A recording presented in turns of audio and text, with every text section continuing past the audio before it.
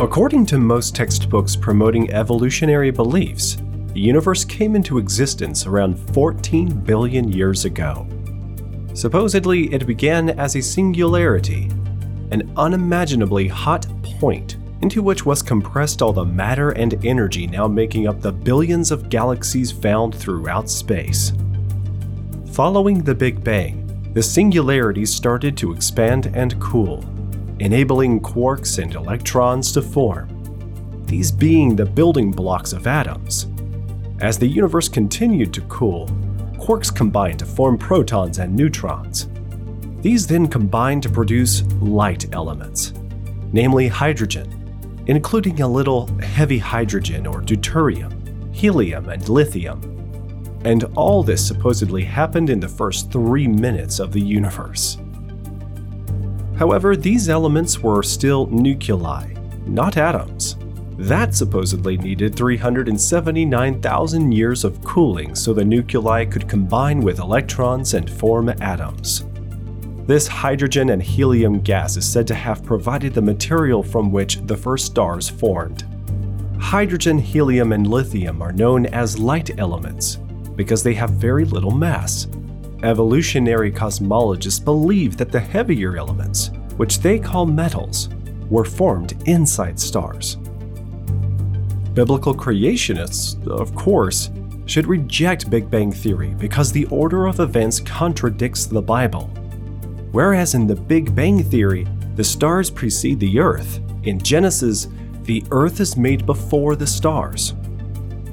There are 3 main pieces of evidence presented in support of the Big Bang: background heat, the abundance of light elements, and the expansion of the universe. Is the Big Bang really scientific? By Dominic Statham.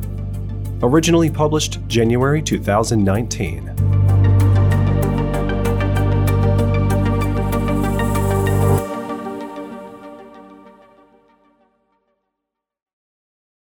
Space appears to be bathed in a low-level background heat, which is said to be the afterglow or smoking gun of the original Big Bang explosion. This is known as the Cosmic Microwave Background Radiation, CMBR. It has been measured very accurately and in great detail, and is said to have a temperature consistent with what would be expected from the Big Bang. Creation scientists, however, point out that this background heat is actually a major problem for Big Bang Theory. This is because its temperature is virtually the same across the universe, and this would not be expected from a Big Bang. A conventional explosion would leave behind an uneven pattern of heat, not the extreme even pattern actually observed. Evolutionists, of course, are well aware of this difficulty, called the horizon problem, and some claim to have a solution. Supposedly, very soon after the initial bang, and for only a brief period, the universe expanded at a much higher rate, in fact faster than the speed of light, and this enabled the background heat to be smoothed out. This very rapid expansion is known as inflation. However, according to Paul Steinhardt, Albert Einstein professor in science at Princeton University, inflation is very flexible and can be adjusted to give any result. Any outcome is possible. Hence, he says, it is not possible to find evidence to support or refute inflation. Creation scientists would agree and argue that it is really no more than a story called upon to explain away facts that point to the Big Bang Theory being wrong. Big Bang Theory is said to have accurately predicted the amounts of light elements that we actually find in the universe. Hydrogen would be expected to be the most common, followed by helium, deuterium, and lithium, which is what is observed. Particularly, it is said the amount of helium, 25%, is consistent with calculations based on Big Bang Theory. Historically, however, this claim has been very controversial. As pointed out by Professor Burbidge and Hoyle, we have now reached the stage where it is argued that the existence of helium is taken together with the microwave background radiation as primary evidence in favor of the Big Bang. However, this argument is only powerful if there is no other way to explain the helium abundance and the microwave background radiation. They then argued that this helium was produced by the burning fusion of hydrogen in stars, rather than the Big Bang, and that the light emitted by the stars and absorbed by dust clouds produced the cosmic microwave background radiation. According to Professor Burbidge, neither the absorbed abundance of helium nor the level of the cosmic microwave background were really predictions of the Big Bang theory. Scientists had already measured the abundance of helium, and the theory was adjusted so that it would give the right result. Referring to the parameter, the number in the Big Bang theory, which would result in it predicting the amount of helium in the universe, he wrote, "It is chosen to make things come out right. This is why the Big Bang theory cannot be argued to explain microwave background or to explain a cosmic helium value close to 0.25. That is 25%. If you really believe in the Big Bang, you can choose parameters which will make observation and theory agree, but the argument is not based on basic theory." Evolutionary cosmologists sometimes claim that the Big Bang theory can predict the amount of the light elements using information, that is, all kinds of data, obtained from satellite measurements. This, however, cannot be so because their theory relies on the existence of dark matter, a form of matter that cannot be observed. This dark matter, which many creationists and some secular cosmologists do not believe exists, is also needed to explain how galaxies and stars form by natural processes. It is thought that expansion of space would cause light waves to be stretched, resulting in light being reddened. This is known as redshift and is observed when we view galaxies. Moreover, in general, the more distant a galaxy, the greater is the redshift. This is understood to indicate that the universe is expanding and that the more distant a galaxy, the faster it is moving away. Hence, it is argued, winding the clock back, we could see the universe getting smaller and smaller until it has reached its original state as a singularity. While many creation scientists accept the evidence that the universe is expanding, this does not mean that we must have started off as a singularity. It could have started expanding from a fairly large state. Creationist scientists argued that the atheist claim that our universe arose from a random explosion is absurd. For example, the rate of expansion would have needed to be just right, as even a tiny deviation from the required rate would have been catastrophic. If just a little faster, particles would have simply flown away from each other, never coming together to form stars and planets. If just a little slower, gravity would have pulled everything back together, resulting in a violent great crunch, with no planets and no life.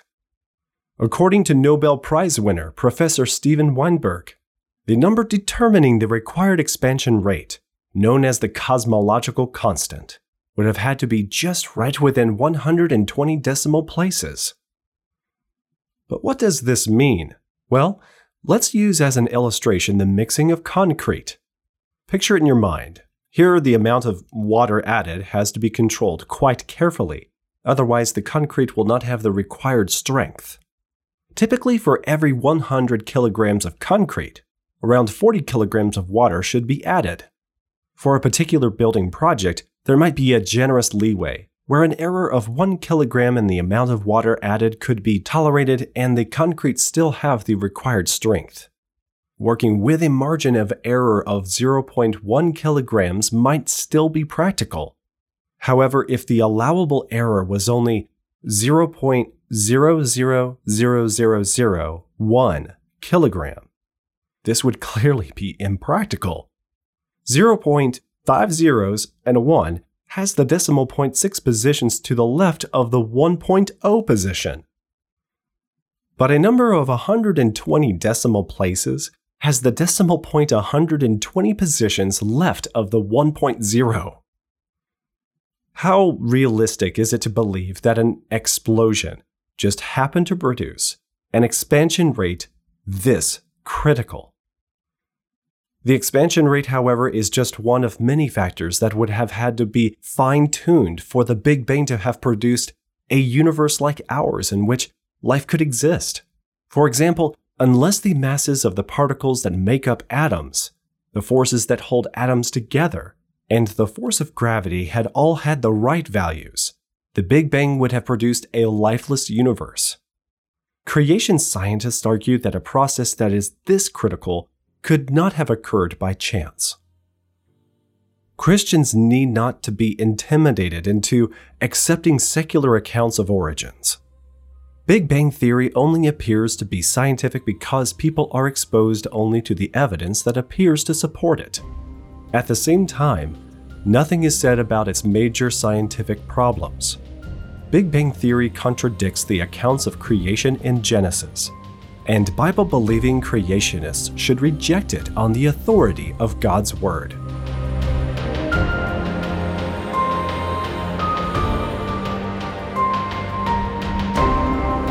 Dr. Jonathan Sarfaty's best-selling book, The Genesis Account, is some 800 pages long. This book is arguably the most comprehensive book on biblical creation ever written, and it comes from the author of some of the most well-known books on the subject, including Refuting Evolution, which remains the largest-selling creation book of all time. Creation Ministries International's team of scientists and specialists and our video production team worked hard for over 2 years to bring you the information of the Genesis account in a Bible study course, and we're excited to tell you that it is now available, the Genesis Academy. This 12-part video course makes it easy to continue the teaching on the origins in further depth. Targeted to lay audiences, each video in this 12-part series is no more than 40 minutes in length, so it's ideal for adults in teen Sunday school, Bible studies, or even Sunday night screenings. All the presentations have high-quality visuals and footage to keep viewers engaged. Many believers are excited to learn more to face skeptics' challenges. Our hope is that the Genesis Academy will become an essential staple for every church. It is so important to get a correct understanding of the Bible's foundational chapters right, and this series achieves just that. The Genesis Academy comes with a free online study guide so that you can follow along. Available now in the United States, Canada, United Kingdom, and Europe, and a few other countries. Get the Genesis Academy for your group today at creation.com/academy.